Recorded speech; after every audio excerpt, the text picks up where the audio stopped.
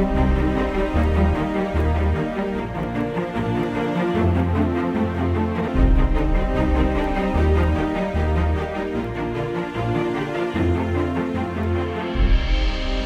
to the Global Missions Inc. podcast. This week's episode features Kelvin Martin. My message today is be aware. And I think that we need to be aware in the days that we live in. But sometimes when we talk about the days we live in, we already have things contrived in our mind as to how things are. And nobody's ever seen the sorrows I've seen. Nobody's ever known my sorrow, right? We live in a world where nobody's going to really understand what I'm going through. Have we all said that? I've said it. I'm going to give you a little history. And this is going to start, and I'm going to talk about the era between the end of the Old Testament and the beginning of the New Testament. It's about 400 years. This is after the temple had been rebuilt in Ezra and Nehemiah. And the last of the prophets were, for lack of a better word, God ceased that purpose in prophets.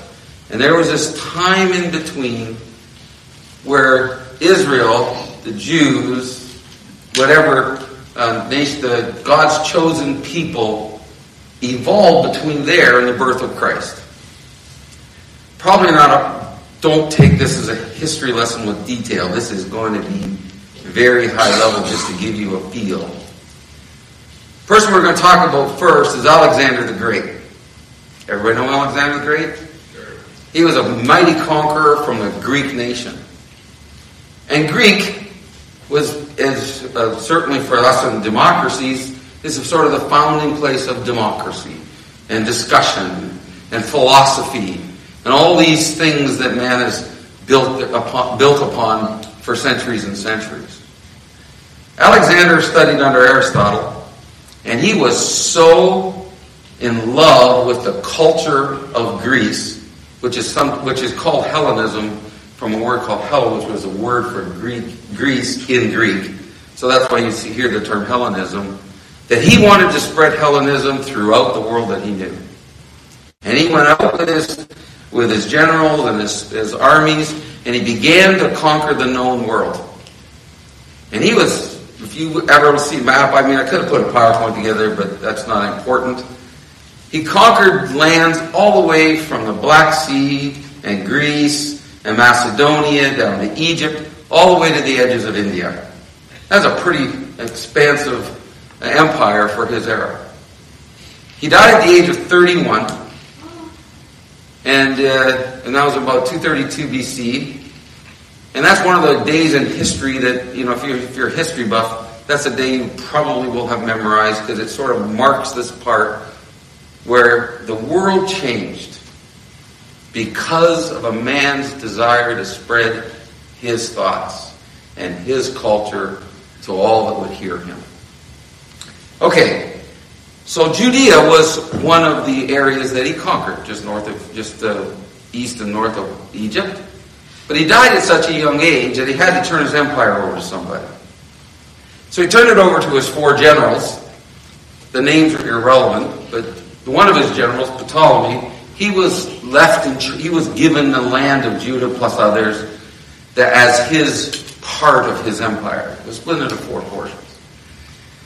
Of course, as armies and power tend to do, that his fellow general, Seleucid, he was given Persia. Well, it wasn't enough just to have Persia. The Ptolemy guy's pretty weak. So he came down and he conquered Ptolemy. And in he comes with his successors. And those successors had the same objective as Alexander the Great. Hellenism is the best thing that there ever was. Okay? So now that we've got Judea covered by Hellenism, one of his successors decided he was going to inflict Hellenism without any debate on those in Judea. So he began this process of edicting Hellenism on those, and we're going to speak specifically of God's people, the Jews.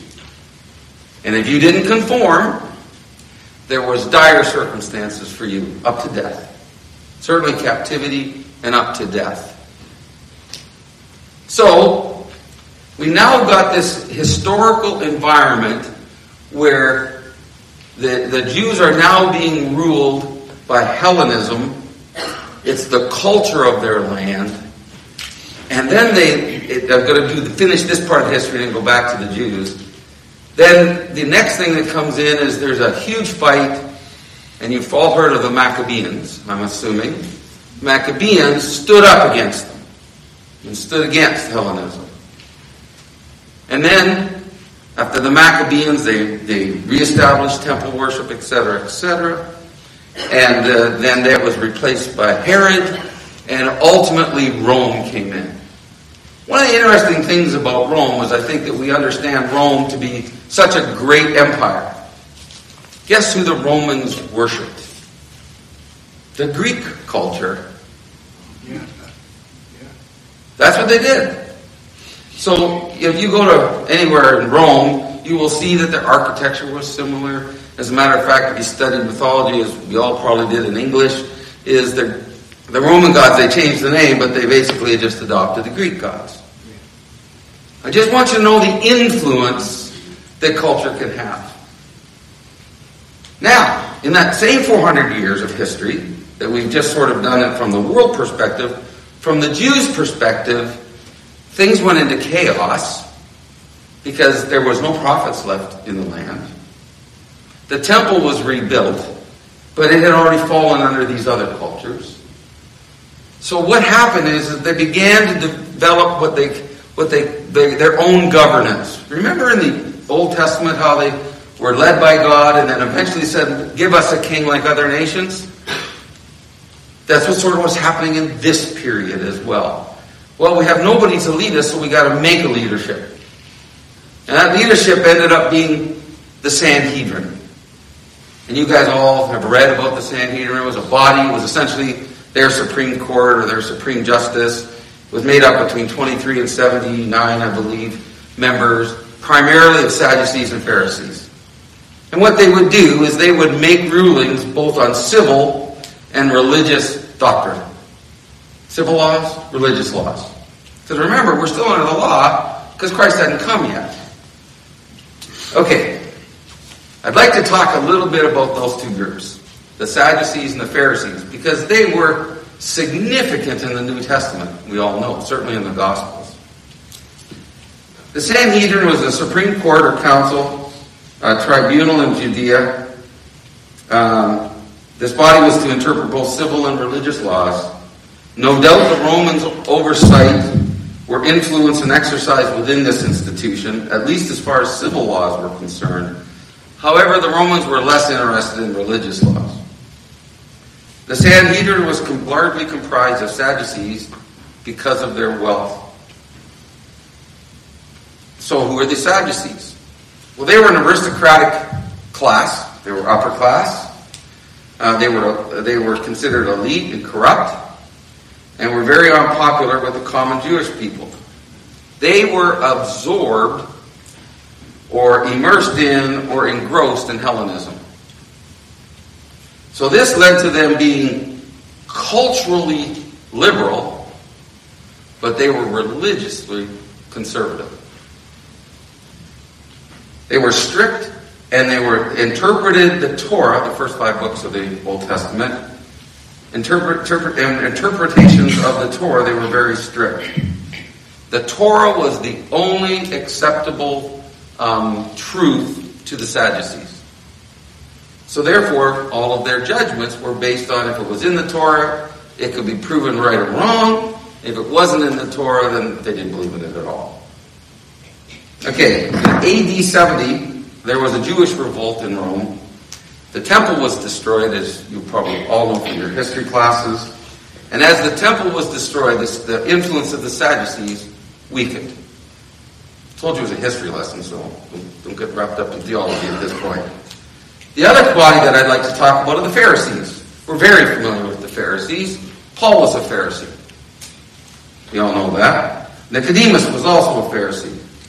Pharisees were the common man's leader, essentially. That's who they looked up to, was the Pharisees. In contrast to the Sadducees, the Pharisees were staunchly opposed to Hellenism. So you can see they were fighting between Sadducees and Pharisees amongst themselves, but somehow they could sometimes get together when they needed to. We'll talk about that a little bit later. They worshipped in synagogues as opposed to the temple. Their scriptural basis was based on the Septuagint, and this is a Greek Bible from the early centuries of history, of that part of the time in history. And theologically, the Pharisees believed in spirits, angels, and resurrection, and the coming Messiah and his kingdom because it was in the Septuagint. Okay, because it was similar to our Bible today. A couple of different chapters, or a couple of different books, but similar to saying. The vigor and passion with which they taught their fellow Jews the precepts of the Word of God in their synagogues earned them the respect and admiration of their fellow Jews. Their theology was based on an oral history law. I found this fascinating during this study, is they had the Septuagint, but when circumstances came along that were different, so, well, the law says this, but this circumstance just doesn't quite fit this law. Then what they had is, they call them sages or whatever, rabbinic history. These rabbis, or these historical sages or rabbis, they would make an interpretation. And those interpretations, over time, built a body of law that extended from the law that they were using from the scriptures. And so they based most of their decisions on this oral history law, as well as the Septuagint. The important thing to understand, that's quickly just the groups that we're dealing with. Neither the Pharisees nor the Sadducees were priests. God had spent 2 millennia laying out a pattern for his chosen people. And in 400 years, they had completely constructed governance according to their own thinking. Jesus had numerous interactions with both the Sadducees and Pharisees. And in most, the focus was on the disparity between the Pharisees' oral history law and God's Word. Now, I'm going to do a lot of scriptures today. I have made up a little book, Mark or whatever. I'll lay them up at the front that do have all the scriptures I'm going to reference today, so you probably couldn't write them as quick as I can, but I'm going to bring them out here so you have that at your access if you need to. Matthew 15, 1-9. Then came Jesus, scribes and Pharisees, which were of Jerusalem, saying, Why do thy disciples transgress the tradition of the elders? For they wash not their hands when they eat bread. But Christ answered and said unto them, Why do you also transgress the commandments of God? Notice the words he used. By your traditions. For God commanded, saying, Honor thy father and mother, and he that curseth father or mother, let him die the death. But ye say, the Pharisees say, Whoever shall say to his father or his mother, It is a gift. By whatsoever thou mightest be profited by me, and honor not his father and mother, he shall be free. What they did is they created a loophole. We all know what loopholes are. We all pay taxes. There's loopholes. And the Pharisees created loopholes of which Christ just called them on, essentially. So your traditions and your oral history says, well, because of all of these circumstances, you sort of melded the Word of God to this conclusion.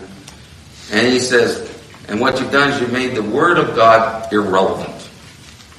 Ye hypocrites, well did Esaias, which is Isaiah, prophesy of you, saying, This people draweth nigh unto me with their mouth, and honoreth me with their lips, but their heart is far from me.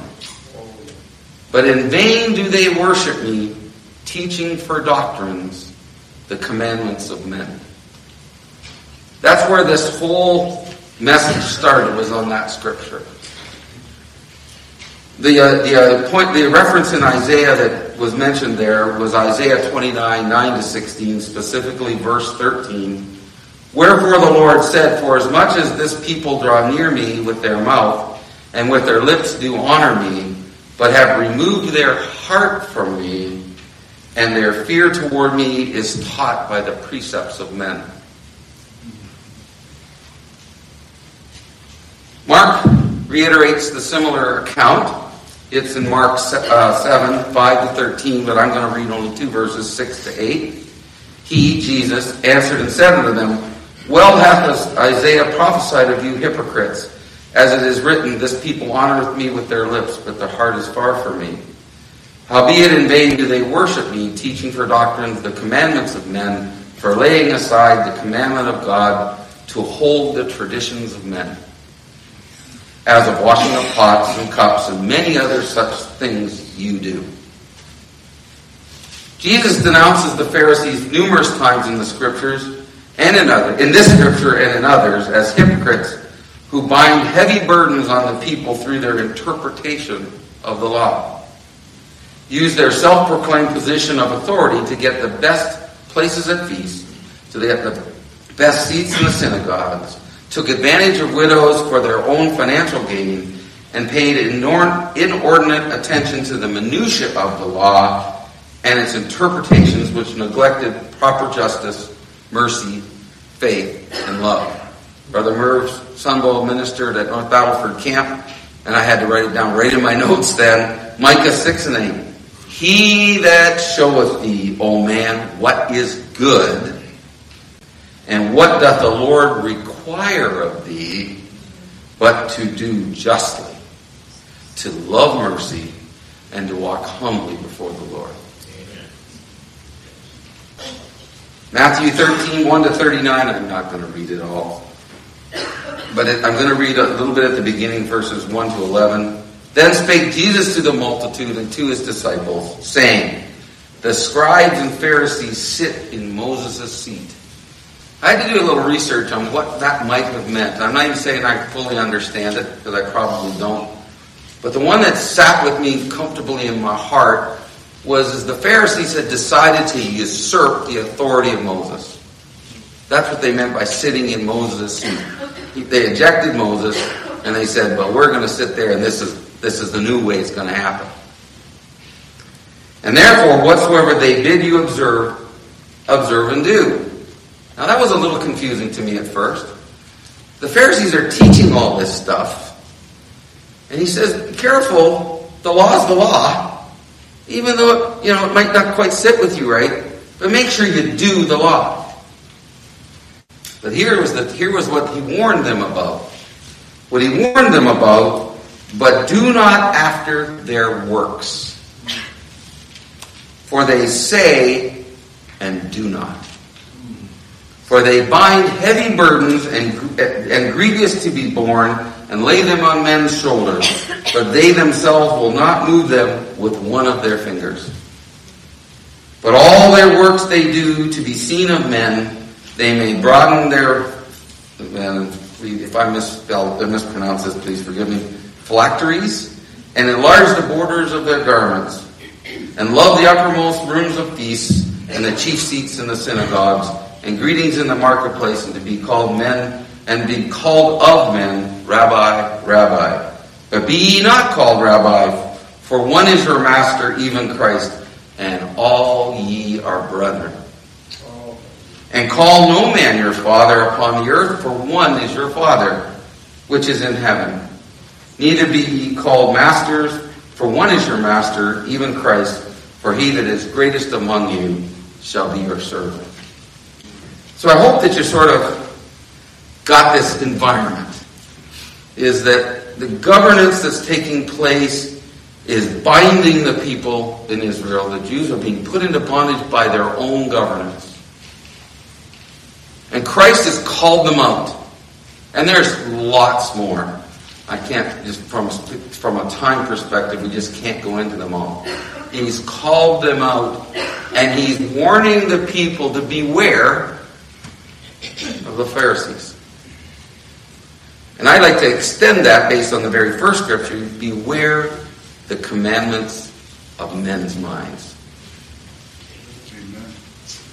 So, that was all before the Holy Spirit was given.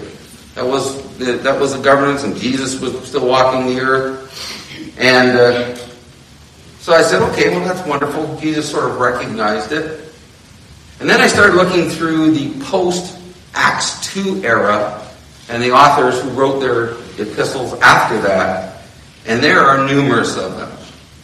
Paul speaks to the Corinthians. Now, he'd been to Corinth before. He administered them personally. But he felt led to write them letters, 1st and 2nd Corinthians. And I'm going to read a portion out of 1 Corinthians 2, 4 to 16, but in two parts. He wrote this letter to warn them of the perils of placing their faith in the wisdom contrived by the wisdom of men. And you'll hear those words used by Paul. Starting in verse 4. And my speech, or my preaching, Paul, was not with enticing words of man's wisdom, but in demonstration of the Spirit and power. How important is it to be led by the Spirit? That your faith should not stand in the wisdom of men, but in the princes but in the princes of the world that come to naught. But we speak the wisdom of God in a mystery, even hidden wisdom, which God ordained before the world unto our glory, which none of the princes of this world knew, for had they known it, they would not have crucified the Lord of glory. But as it is written, eye have not seen nor ear heard, neither hath entered the heart of man the things which God has prepared for those that love him. So we love him. We don't seek to get the acceptance of man. That reference that was referenced there by Paul is Isaiah 64 and 4. I'm not going to read it. Continuing in verse 10, but God has revealed them unto us by his Spirit. For the Spirit searches all things, yea, and deep things of God. For what man knoweth the things of man, save the spirit of the man, which is in him? Even so the things of God knoweth no man, but the Spirit of God. He's drawn a delineator line between the two. And I think we've been taught that clearly for quite some time. We have man that's in us that's part of our struggle. And we have the Spirit of the Lord, a person who resides in us equally. And we have, so those both are in there. And that's what these pictures are going to talk about in about a minute and a half here. From what man knoweth the things of man, save the Spirit of man, which is in him? So, even so the things of God knoweth no man, but the Spirit of God. Now we have received not the spirit of the world, but the Spirit which is of God, that we may know the things which are freely given to us of God. And that sort of comes back to faith. We know it. So therefore our faith should be in. These are what God's promises, so therefore his faith. Anyways. Which things also we speak, not in the words which man's wisdom teacheth, but which the Holy Ghost teacheth. Comparing spiritual things with spiritual. But the natural man receiveth not these things of the Spirit of God, for they are foolishness unto him, neither can he know them, because they are spiritually discerned. But he that is spiritual judgeth all things, yet he himself is judged of no man, for who hath known the mind of the Lord, that he may instruct him? But we have the mind of Christ. Praise the Lord. Paul has clearly identified here a wisdom and a spirit of the world. It exists. It is a reality. And now how it conflicts with and is contrary to the power and wisdom of God and his Spirit. Jesus had warned of the deception and seduction of the spirit of the world and the spirit of man that approaches the door of the very elect to devour. However, darkness and death cannot destroy them because of the protection and the shed blood of Christ our Redeemer. For Matthew 24 and 24, for there shall arise false Christs and false prophets, and they shall show great signs and wonders, insomuch that if it were possible, they shall be deceived. They shall deceive the very elect. Mark 13:22, for false Christs and false prophets shall rise and shall show signs and wonders to seduce, if it were possible, even the elect. Yeah. I always misinterpreted that if it were possible. I thought of it, but it is impossible for those that are elect and called of Him. It's not like we're sort of sitting on the edge. We can be, but it's not like we're sitting on the edge and we might fall over the cliff. If we stand on the fact that we are elect and called of Him, then there is that protection, just like the blood on the posts and the door at the time of the angel of death. I have many more references, and you can read them off the list. Paul sent another warning to Corinth along the same lines. Titus, when he teaches about the role of eldership, whether it be in the home, or in the local church, or in the corporate church, Titus says, holding fast the faithful word as he... this is Titus 1:9-16. Holding fast the faithful word as he hath been taught, that he may be by sound doctrine both to exhort and to convince the gainsayers. The he's there he's talking about are the elders. For there are many unruly and vain talkers and deceivers, especially they of the circumcision. And that one surprised me a little bit. Without getting into it too far, he was warning them against themselves. Because they were Jews that he was talking to. Now, he was also talking to the Gentile, but the problem is that you got to be careful, even those who are circumcised. Because now you're sort of going down the Pharisee line with your head. Yeah.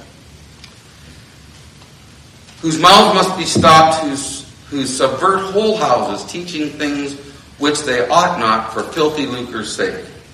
One of themselves, even a prophet of their own, said, the Cretians are always liars, evil beasts, slow bellies. This witness is true. So there are evil people. And you got to call them out, just like Jesus did. Wherefore rebuke them sharply, that they may be sound in faith, not giving heed to Jewish fables and commandments of men that turn them from the truth. That's a warning to elders.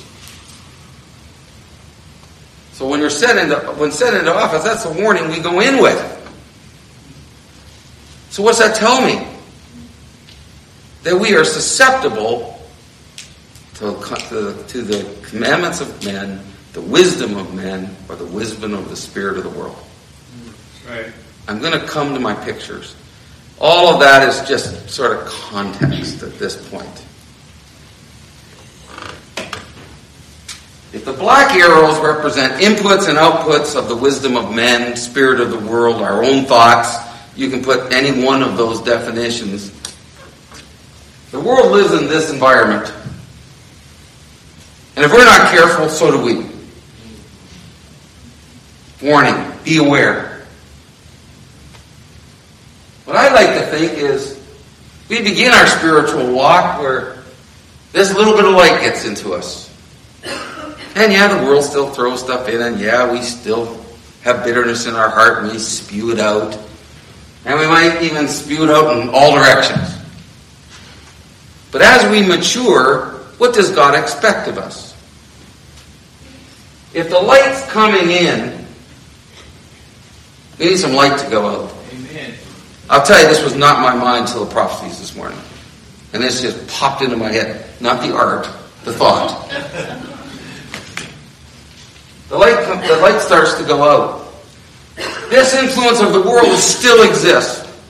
We're in the world, but we're not of the world, right? Amen. And as we mature, we hope we get to this point. Yes, amen. That we reject those things, we rebuke it, we walk away from it. It continually bombards us, but the light that comes in is the only thing that we emit out. Yeah, amen. Take not the doctrines, take out your doctrines from the commandments of men. I cannot say it any clearer than Jesus said it. Because we are all influenced. I have said things against brothers. We've all had to ask for apologies for things that we've done. Because all of a sudden, we fall back into some sort of trap here. That little bit of us wants to shine out, and it's not the Spirit of God at all. Yeah. So we have to be careful. And there's warning after warning, and like I said, when you go through the list, if you choose to, you will find many warnings. Titus, John has a couple along the exact same lines, teaching that, we are influenced by man. Man will do everything in his power. Where do you think evil comes from? It comes from man, because that's the vehicle both light and darkness use. Now, there might be slightly exceptions to that, and I believe that that's true. But by and large, if someone doesn't see the light, they're probably emitting darkness. Yeah. When someone tells you, well, I live a good life, I don't need God, that's the wisdom of man. I hope I'm not offending anybody today, but this is the warning that the Scriptures teach us about, and yet I think we've all fallen trapped to it. And we, as brethren, and as Brother Admianish used this morning, we have got to learn to recognize the Spirit, because that's the light that's within us. And I know that Brother Marcus taught a couple years ago, is that we have to have him grow and us shrink. And if we're going to be like Christ, then I want to be able to say, and I want each one of you to be able to say, that I say nothing and I do nothing but what my Father's will tells me to do. Amen. Everything else is us submitting to the commandments of men, the customs of men, the traditions of men, the weaknesses of man. And we are men and women. Please don't take the masculine versus the feminine there the wrong way, but that's what we are. And we have prophecy after prophecy after prophecy more saying, I will give you light, you shine your light. Don't spread the traditions of men. I believe we can all agree that we have been adequately warned. There's scripture after scripture after scripture. I'm going to conclude with the following scriptures with minimal commentary, as to not interject my thoughts and subject you to any possibility of the thoughts of a man. This is strictly Scripture. For the fruit of the Spirit, or the works of the Spirit, or the accomplishment of the Spirit is love, joy, peace, long-suffering, gentleness, goodness, faith, meekness, temperance. Against such there is no law. John 5:3. For this is the love of God, that we keep His commandments. And His commandments are not grievous. Amen. Matthew 11:30. For my yoke is easy, and my burden is light. Matthew 22:34-40. But when the Pharisees had heard that Jesus had put the Sadducees to silence, they were gathered together. Then one of them, which was a lawyer, asked him a question, tempting him and saying, Master, what is the great commandment of the law? You should all be able to quote this with me. Jesus said unto him, Thou shalt love the Lord thy God with all thy heart, with all thy might, and with all thy mind. This is the first and great commandment. And the second is like unto it, that thou shalt love thy neighbor as thyself. On these two commandments hang all the laws and the prophets. Amen. There is nothing there about tradition. Well, I said I wasn't going to say anything, sorry. Ephesians 4:14-15. That we henceforth be no more children, tossed to and fro and carried away with every wind of doctrine by the sleight of men and cunning craftiness, wherein they lie in wait to deceive. But speaking the truth in love may grow up into him in all things, which is the head, even Christ. 1 Corinthians 7:23. Ye were bought with a price. Be ye not servants of men. Amen. 1 Thessalonians 2:13.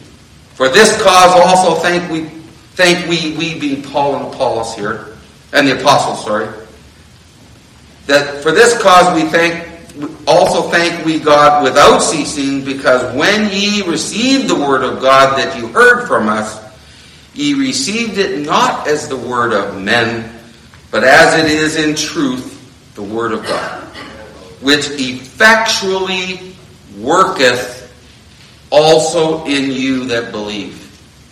Romans 6:19. Paul speaks. He says, I speak after the manner of men because of the infirmities of your flesh.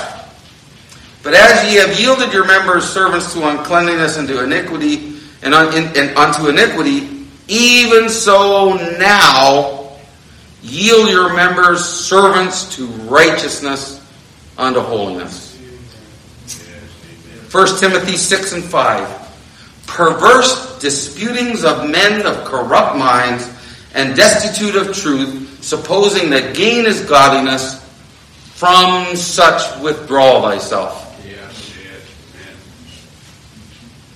Colossians 2:8.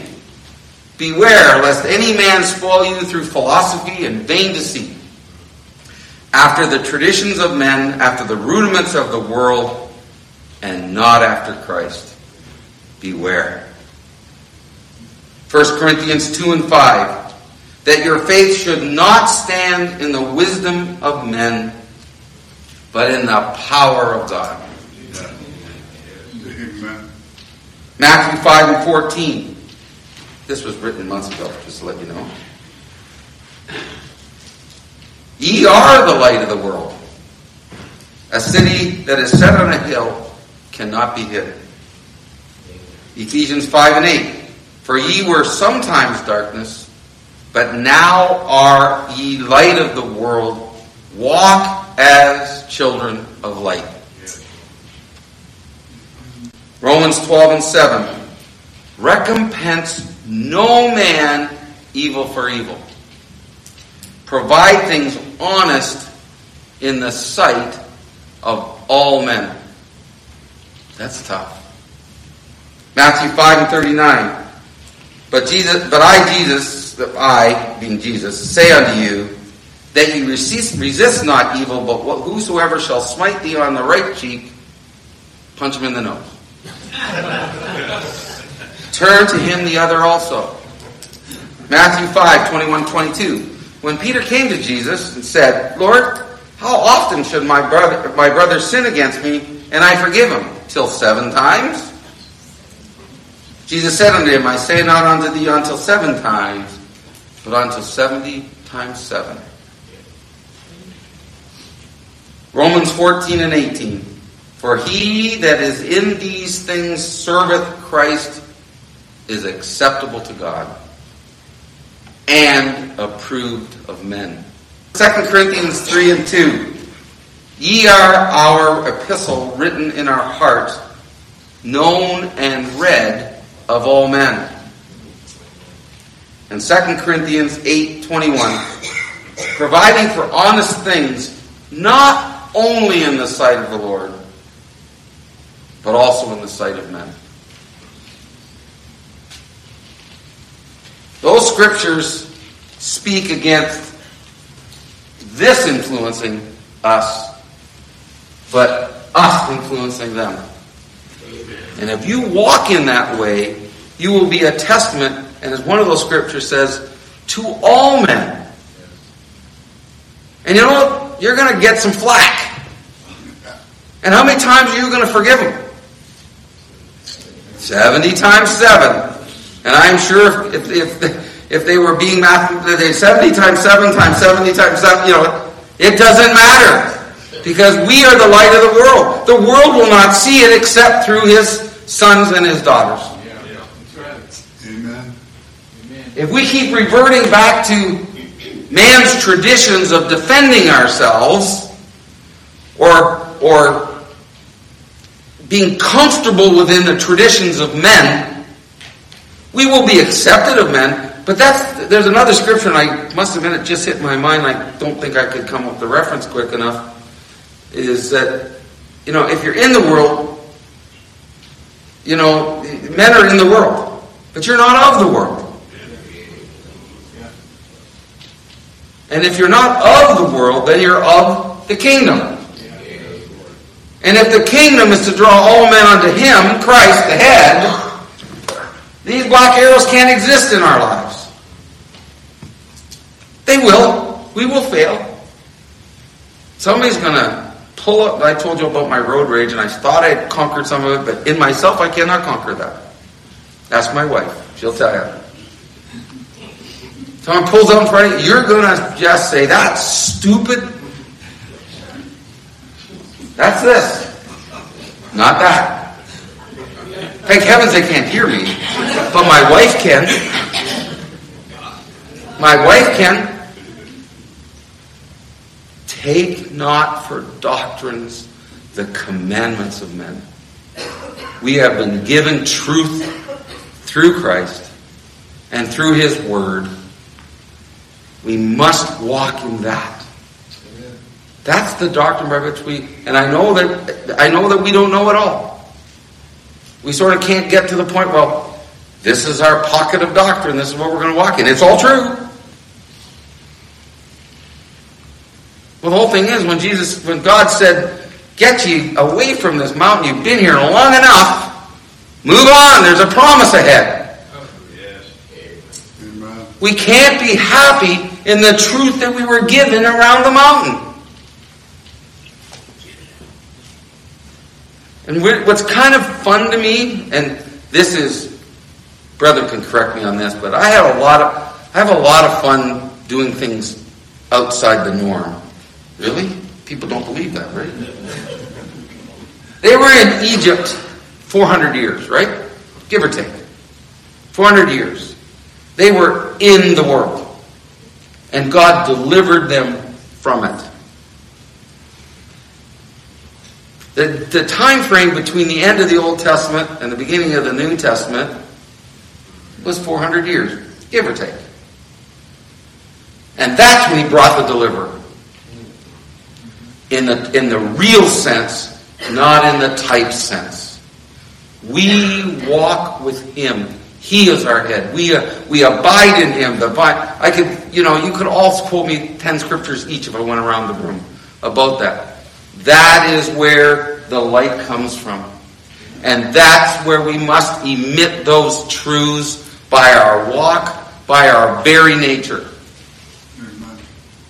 There's one, maybe I'm going to go back. There was one scripture in John 12:34-43. I'm not going to read it. I will paraphrase it. Christ had just told the people that he was going to pass away. And the people answered him and said, we have heard out of the law that Christ abideth forever. And how sayest thou, the Son of Man must be lifted up? Who is the Son of Man? So he'd done all these miracles, and his whole life had been a testament for those 3 years. And here's where we can fall trap to what I think is our human weakness. Is that out of all of these miracles and all of this testimony and all of this teaching that Christ had, and he had taught it throughout the land, right? But though he had done so many miracles before them, yet they believed not in him. That the saying of Elijah the prophet might be fulfilled, that he spake, Lord, who hath believed our report? To whom hath the arm of the Lord been revealed? Therefore they could not believe, because Elias saith again, he hath blinded their eyes and hardened their heart, that they should not see with their eyes nor understand with their heart and be converted, and God should heal them. These things Elias said, this said Elias when he saw his glory and spake of him. Nevertheless, this is how strong the power of God really is. Nevertheless, among the chief rulers, many believed. But, I always love the word but in the scriptures. But because of the Pharisees, they did not confess him, lest they should be put out of the synagogue, for they love the praise of men more than the praise of God. Be careful. Be aware.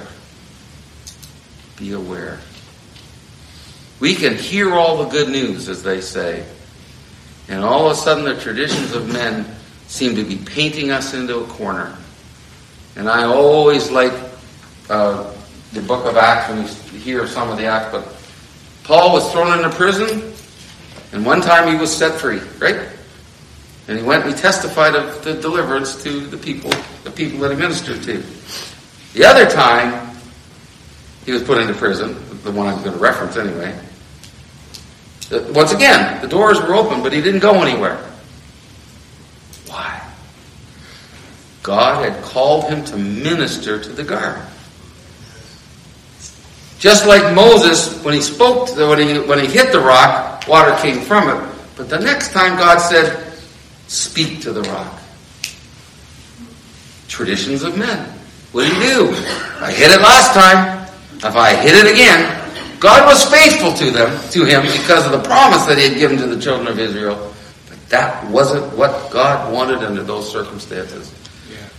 Do not fall trap to the traditions of men. We have to know the difference. And the only way we're going to know the difference is by the Spirit. And more and more and more and more of these will emit from you and I, because God has promised there will be a people who will enter in. Amen. This thing on promises has been on my heart ever since before Stronghold. And they are for sure. They're already done. In God's mind, those promises are already fulfilled. He is leading his people to fulfill them, because they've already been filled in his promise, just like the children of Israel, generation after generation after generation. But they entered in, because that promise was a covenant between him and Abraham, generations later.